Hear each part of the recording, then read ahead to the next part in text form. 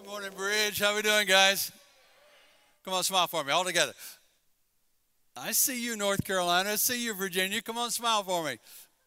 Doesn't that feel better? It looks better to me anyway, so good to see you guys this morning. We're wrapping up a series we've been calling Feltboard Faith, Stories from Our Childhood, and we've been talking about some of these stories that are really well known in Scripture, quite honestly, whether you have a church background or not, because they've been picked up in so many different arenas and places. Today I kind of wanted to wrap the series up with a New Testament story that may not be quite as familiar, but still pretty familiar if you've been involved in church through the years. And we've been in the Old Testament most of the time. I wanted to pull out one New Testament story that is just as powerful, principles for a living that are available to us. I see they're giving me a prompt that we've got folks watching right now from Clayton. I see you, Clayton, Smithfield, Goldsboro, from Germany, all over the world. People are watching and are part of our service today, so I want to welcome. Can we welcome the online audience this morning? Amen.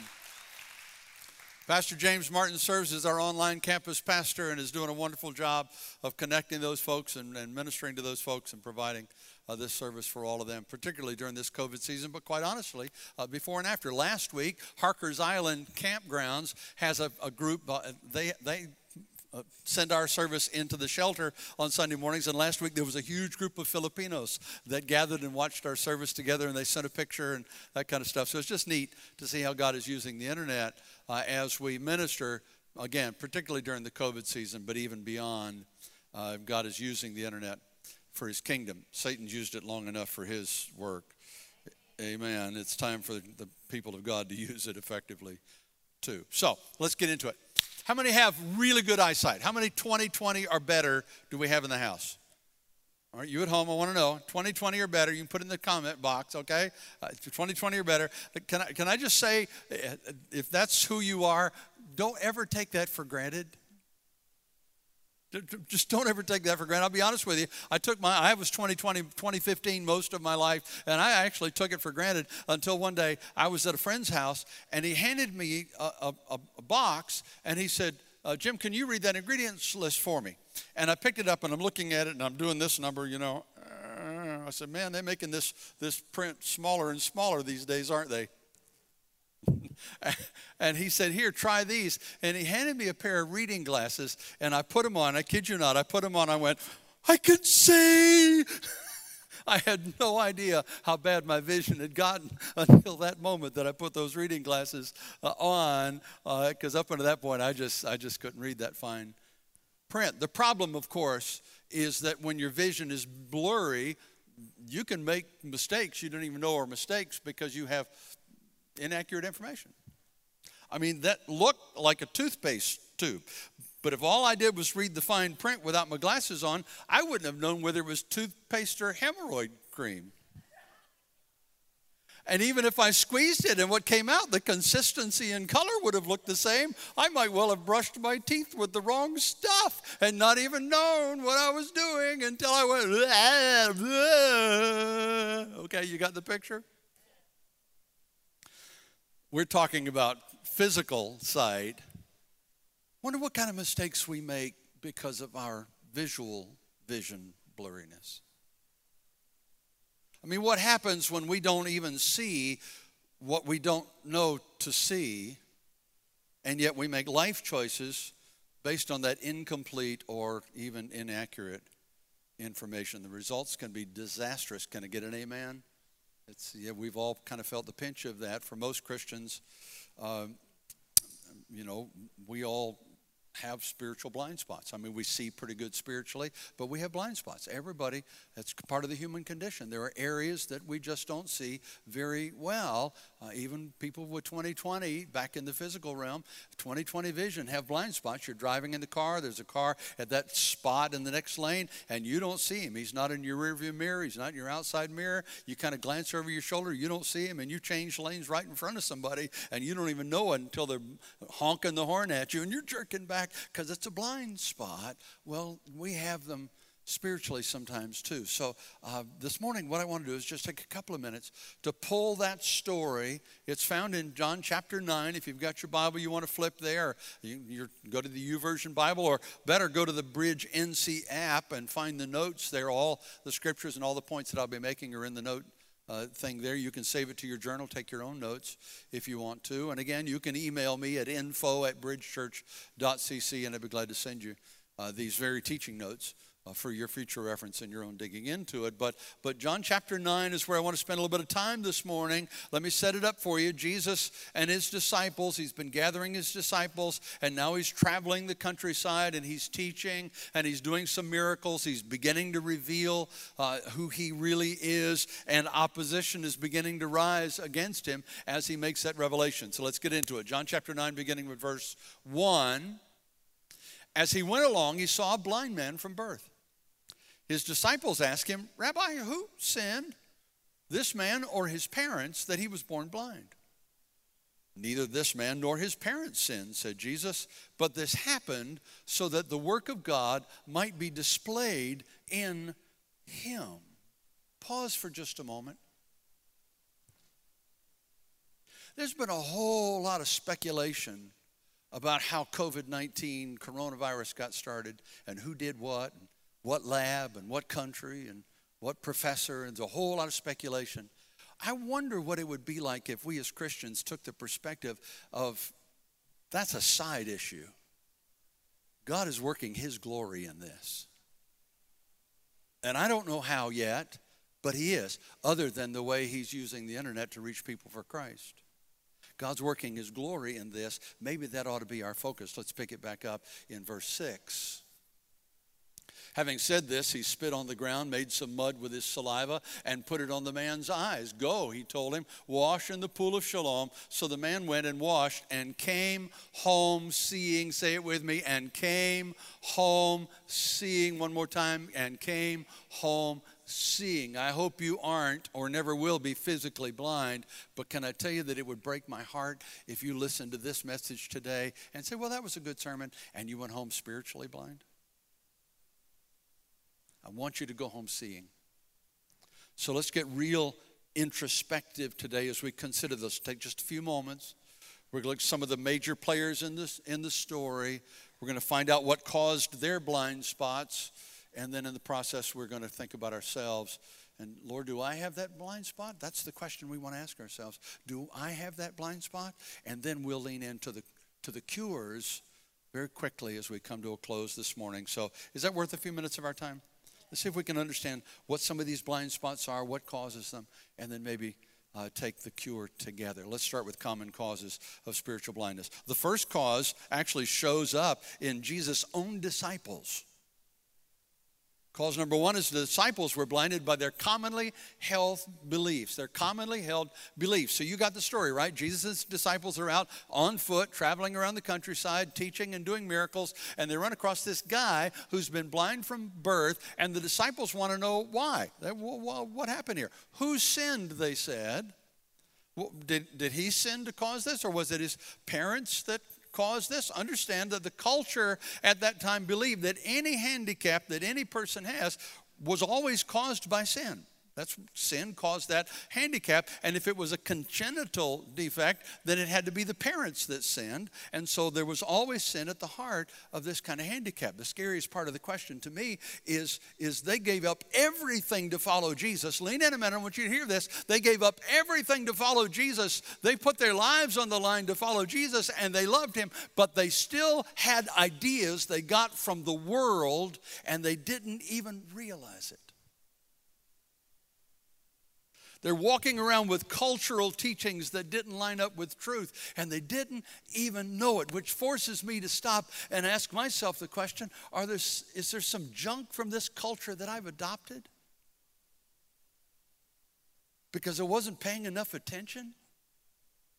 Just kind of eased into it without even realizing it? The reality is, guys, every one of us have beliefs about God. Every one of us have beliefs about how God works and who He is. And we got our beliefs from a wide variety of sources. We got our beliefs from Sunday school and from preachers, but we also got them from Hollywood and the street and friends.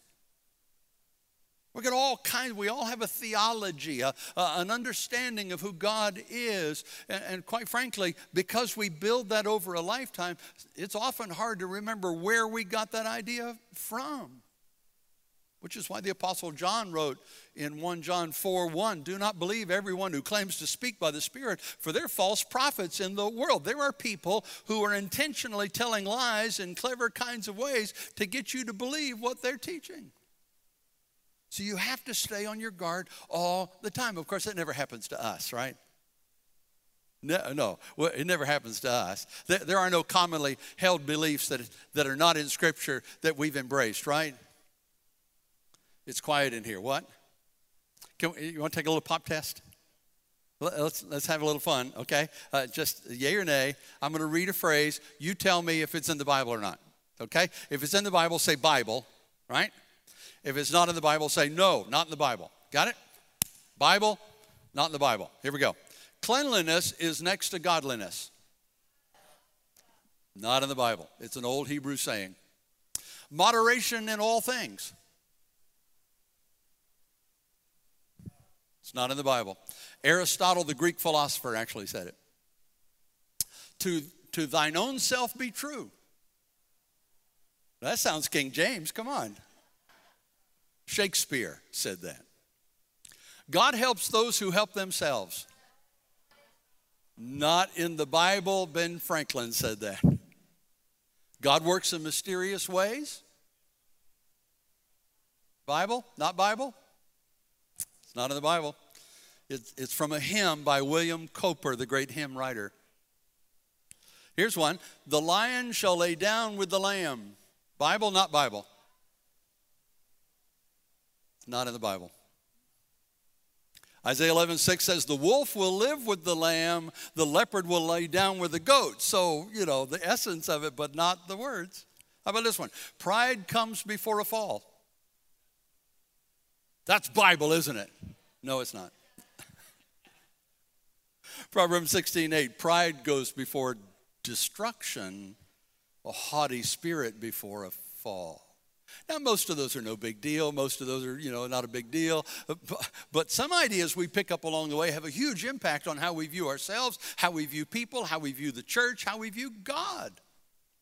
That's why Proverbs 4:23 says, be careful what you think, because your thoughts run your life. And that's why behind the scenes over these last few months, I've put a team together from our staff and from all of our locations, and we've been working on developing an adult discipleship process for a church. And so we've developed what we're calling the growth track, and there's going to be track 1, track 2, track 3 that will increase in intensity as you go and increase in depth as you go through it.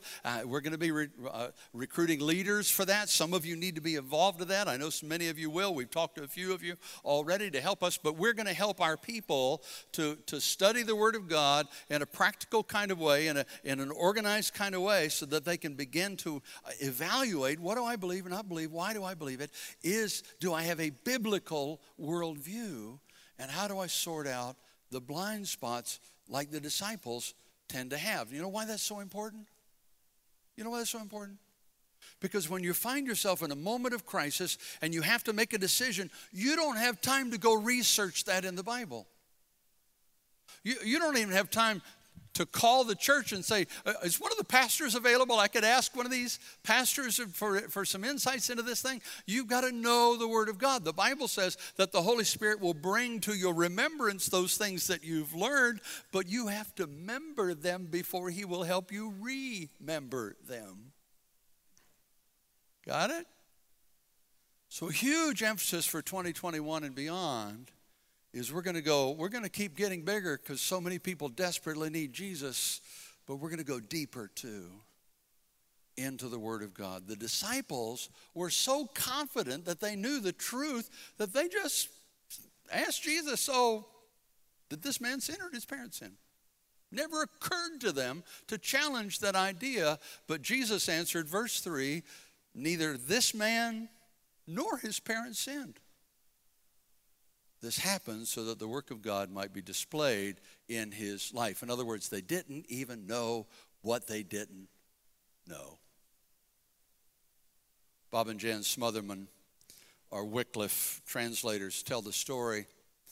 They spent 5 years of their lives with the Makuna tribe in the Colombian jungle, preaching the gospel, sharing their lives, and translating the Gospel of John. They learned the language and put the language into written form and then translated the Gospel of John for them. And so finally, at the end of this 5-year period of investing in them, introducing them to Jesus, they gathered the tribe for a reading, and the tribe listened intently. They said, when they got to John chapter 9, verse 3, neither this man nor his parents sinned. This happened so that the work of God might be displayed in his life.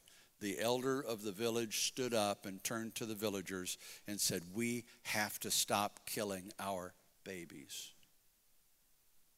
Because their culture up to that point said, if a child's born with a birth defect, you kill it. They didn't know what they didn't know until they discovered the truth in God's word.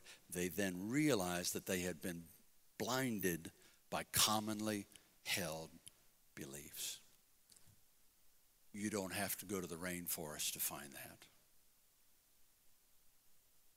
The second common cause of blind spots shows up in the neighbors, the people, the villagers, the people that lived around this man who was blind from birth, and they were blinded by their doubts. So our blind man receives his sight. He starts telling everybody that will listen, man, you can imagine how excited he is. He's been blind since birth, and now he can suddenly see. How do you think his neighbors reacted? Look at verse 8 and 9. His neighbors and those who had formerly seen him begging, asked, isn't this the same man who used to sit and beg? Some claimed that he was. Others said, no, he only looks like him. But he himself insisted, I'm the man. They're going, is that the guy? That's not the guy, is it? That can't be the guy. Is that the guy? And he said, yeah, I'm the guy. I'm the one that you've been seeing all this time. You guys know me for reals. You know who I am. But hear me, they were so blinded by their doubts and their skepticism, they couldn't even allow themselves to see what Jesus had done. The sad reality is that I watch people do that all the time.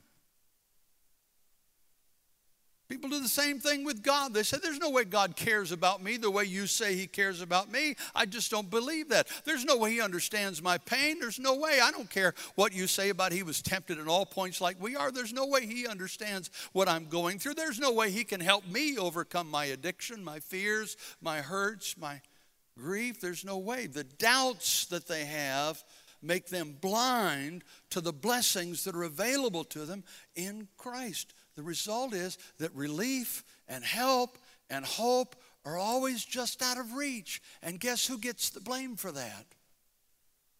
The God that they're pushing away with their doubts. Hear me, guys, you have to believe it can be before it can be. Jesus said, according to your faith, will it be done to you? The disciples had blind spots because of their commonly held beliefs that they never challenged. The neighbors had blind spots because of their own doubts. The next group in our story are the religious leaders of the day, and they were blinded by their beliefs, by their religious systems, by their structures and traditions and rituals. Every now and then I'll meet somebody and they'll say, so what do you do for a living? I said, well, I'm a pastor. Oh, you don't look like a pastor. I said, well, thank you. Thank you. I appreciate that. I did a funeral one time, and I ran into a guy that I had met several times, a realtor, and he saw me in a suit and tie, and he said, now you look like a preacher. I said, oh, man, I've had the flu. Give me a few minutes. I'll be fine. But I love it when people tell me, oh, you're a religious person. And I go, no, I don't think so. They don't know what to do with that because they don't understand what many of you understand is that religion is a system of ideas, of rituals, of traditions, of practices. But Christianity is a relationship with the God of the universe through his son, Jesus Christ. profound difference between a religious system and a relationship with God through Christ. You might think that's sad because a relationship is so much better, and I would agree with you, but let's be honest, guys, it's easier to check some boxes and say, I did that, I did that, I didn't do that, I didn't do that, than it is to maintain a relationship. It's empowering to think, you got it all right. Ha, ha, ha, look at me, I get it all right. That's what happened to the Pharisees. They were proud of the fact that they got it all right. They kept the rules. They even expanded the rules to greater depth so that they could get them right, so they could brag to people about they were getting it right. The problem is that at the end of the day, religion leaves you empty. And at the end, it's never enough. I was with a man some time ago who was coming down to the end of his life, and he had lived one of those legalistic religious lives all of his life, and was proud of that fact that he didn't do this and he did that, and he got his list right. And as I was chatting with him about, the doctors had said, you've only got a small amount of time left, and I'm chatting with him. He looked at me in a moment of honesty and he said, I'm terrified, Pastor. I said, what in the world, man? He said, I don't know if I did enough. I don't know if I got enough right. I don't know what's going to happen. And I was able to introduce him for the first time in his vulnerable moment. He opened his heart, and I introduced him to grace. These religious guys in our story they're so intent on their religious systems, they've got the healed guy cornered now, and they're grilling him. They're going after him. Verse 26, John 9. Then they ask him, what did he do to you? How did he open your eyes? I love the healed guy's response. I'm not sure. I guess you can decide for yourself. I'm not sure if it's sincere or sarcastic, or if it's sarcastically sincere, but I still love his response either way. He answered, verse 27, I have told you already, and you did not listen. Why do you want to hear it again? I can almost see him smiling and going, do you want to become his disciples too? Guys, okay. You want me to tell you some more? I'll tell you some more. Maybe you can join us in understanding what's going on here. But verse 34 sadly makes it clear what they really wanted. Then they hurled insults at him and threw him out. They've got a healed guy, blind from birth, standing right in front of them, and they're debating about whether he was actually healed.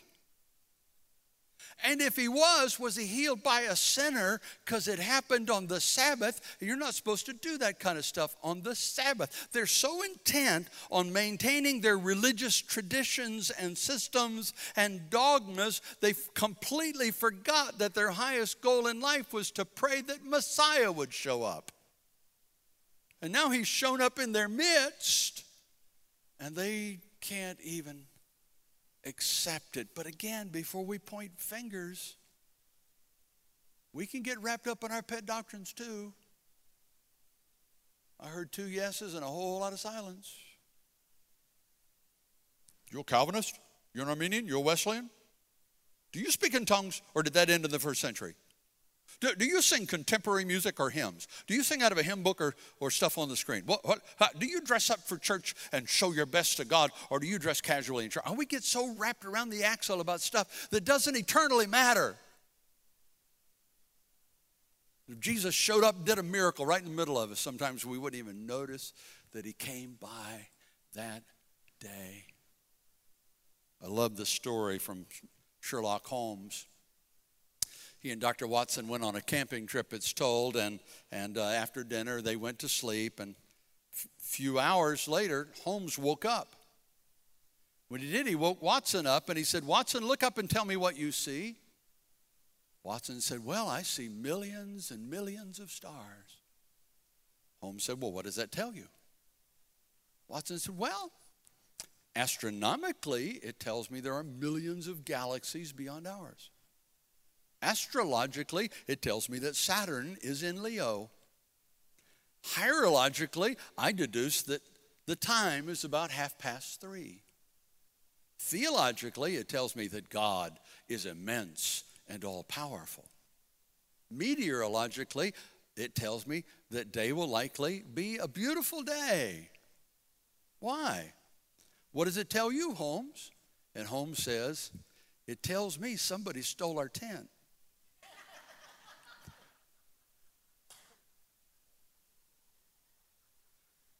I'm not suggesting for a moment that you not get your doctrine right. I'm not suggesting for a moment that you not study the Word, learn the Word, define your beliefs, be willing to stand for truth. But don't ever get so blinded by your own doctrines, your own religious systems that you lose sight that at the end of the day, this is about having a relationship with the God of the universe through His Son, Jesus Christ. I was blessed when I went to seminary to study under Dr. Gordon Fee. Some of you may know some of Dr. Fee's work, but he used to drill it into us as students. He would say, I am not a theologian. This is a man, his late 80s now, but in his prime, he read and wrote and spoke New Testament Greek and Old Testament Hebrew like you and I do English. I mean, he was just a brilliant scholar of the Word of God. Wrote most of the New International Commentary series, New Testament portions of it. Wrote How to Read the Bible for All It's Worth. I mean, just an amazing scholar of the Word of God. But he used to say, I am not a theologian. I am a student of the Bible. I have theology. But if I read something in the Bible that challenges my theology, then my theology is what flexes, because at the end of the day, my theology is not the authoritative source. The Word of God is.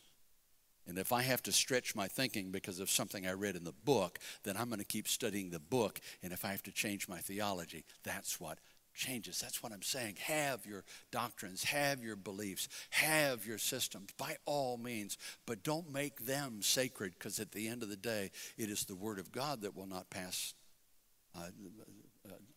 Not one dot or tittle will ever pass. The disciples were blinded by their commonly held beliefs of their culture. The neighbors were blinded by their own doubts. The religious leaders of the day were blinded by their religious systems and beliefs. Finally, the parents are the fourth players in our story, and they were blinded by their fears. Pick up our story again, verse 18, 19 this time. The Jews sent for the man's parents. Is this your son, they asked? Is this the man you say was born blind? How is it now that he can see? Now the parents are on the hot seat, right? And so they're kind of working their way through this whole system, trying to pick it apart. And now they got the parents on the hot seat. How are they going to answer? Verse 20. Well, we know he's our son, the parents answered.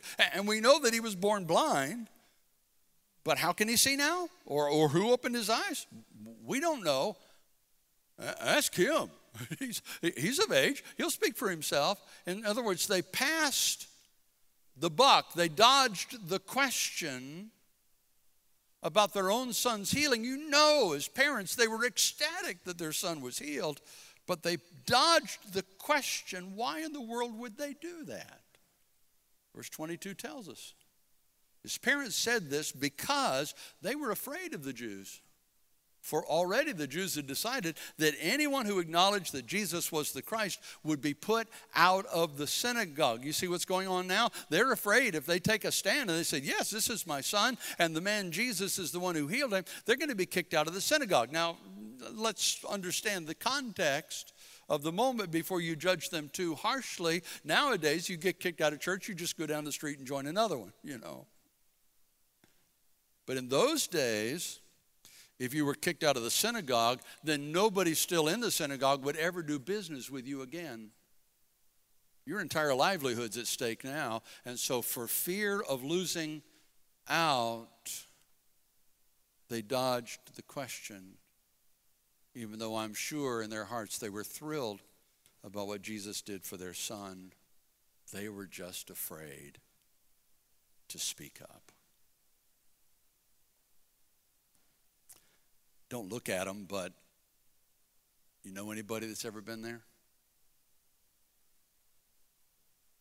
Excited about Jesus, excited about what Jesus is doing in your life, excited about the changes that have come since you've committed your life to Christ, but so afraid of being rejected by your friends, you're not going to tell anybody about your new faith? What happens to your relationship with Christ eventually, if that's the place you live? Can I tell you now that it is the most miserable place on the planet trying to live in both worlds? It doesn't work.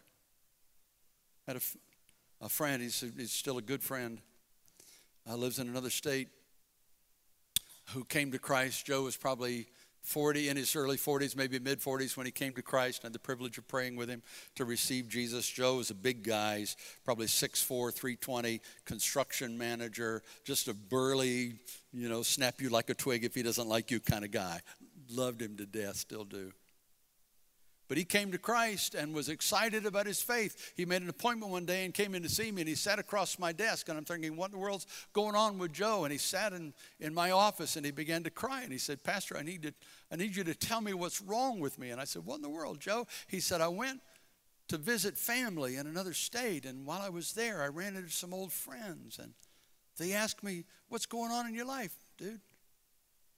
He said, and everything in me wanted to tell them everything that Jesus had done in my life, but I didn't know how they were going to act or how they were going to react. And so I dodged the question, and I just told them about my job and my kids, and then I walked away. He said, I got to tell you, you got to help me because I am the most miserable human being on the planet right now. And I helped him to understand that's probably a journey that all of us go on. We come to that place where our relationship with Jesus is more important to us than whether everybody in our lives accepts us or not. And I'm not suggesting you'll go get preachy, start hitting people over the head with 2-ton Bibles. I'm just saying don't be afraid to tell people about Jesus. Yes, some of them will act like these people in this story, but some of them will say, I want to know what you know. I want to experience what you experience. I want to feel what you're clearly feeling. I want to know what it means to have a relationship with Jesus Christ. There's power in the gospel message. That's why Paul said to the church at Rome, I'm not ashamed of the gospel because it is the power of God for the salvation of everyone who believes. Don't be ashamed of the gospel. Don't be hesitant to say, this is who I was, and then I met Jesus, and this is who I'm becoming now. We got to move on. We got to close. But whatever your blind spots are, whether it's because you've been confused by some cultural beliefs that simply aren't true, maybe it's because you've been unable to see what God's doing because of your own doubts. Maybe it's your traditions that are holding you back, doctrinal beliefs that are blocking God's blessing, traditions and rituals. Maybe it's fear. Whatever it is, the solution is the same. There's 3 parts to it. I'm going to call this to a close. Number 1, you got to open your heart to Jesus. That's where it begins. You open your heart to Jesus. You don't have to understand everything there is to understand about this, even any more than you have to understand how an internal combustion engine works to walk out of this building, go put the key in the ignition and drive away. You just know it's true. You can learn about internal combustion engines later. Right now, I just need a ride home. Yeah, I'm going to go get my car.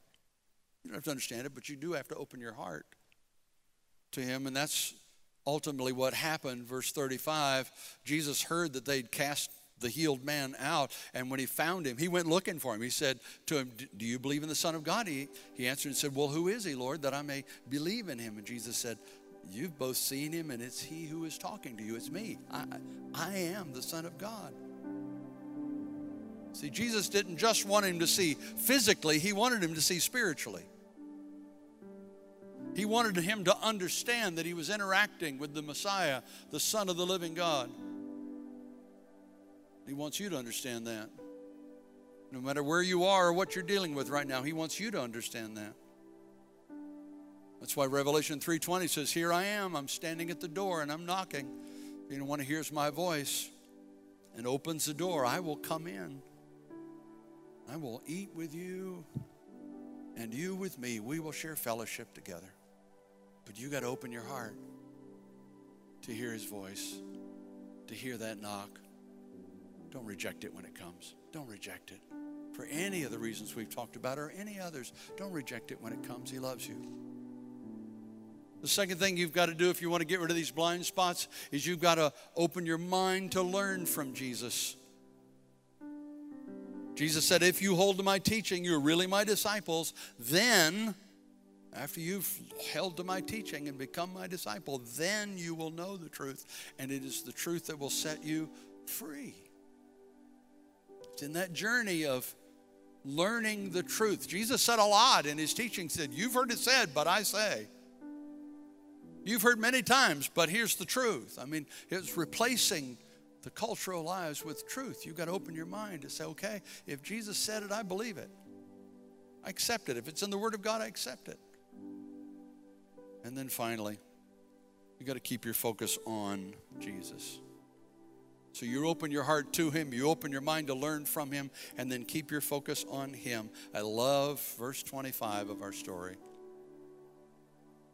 When the healed man said, the one thing I know, I was blind,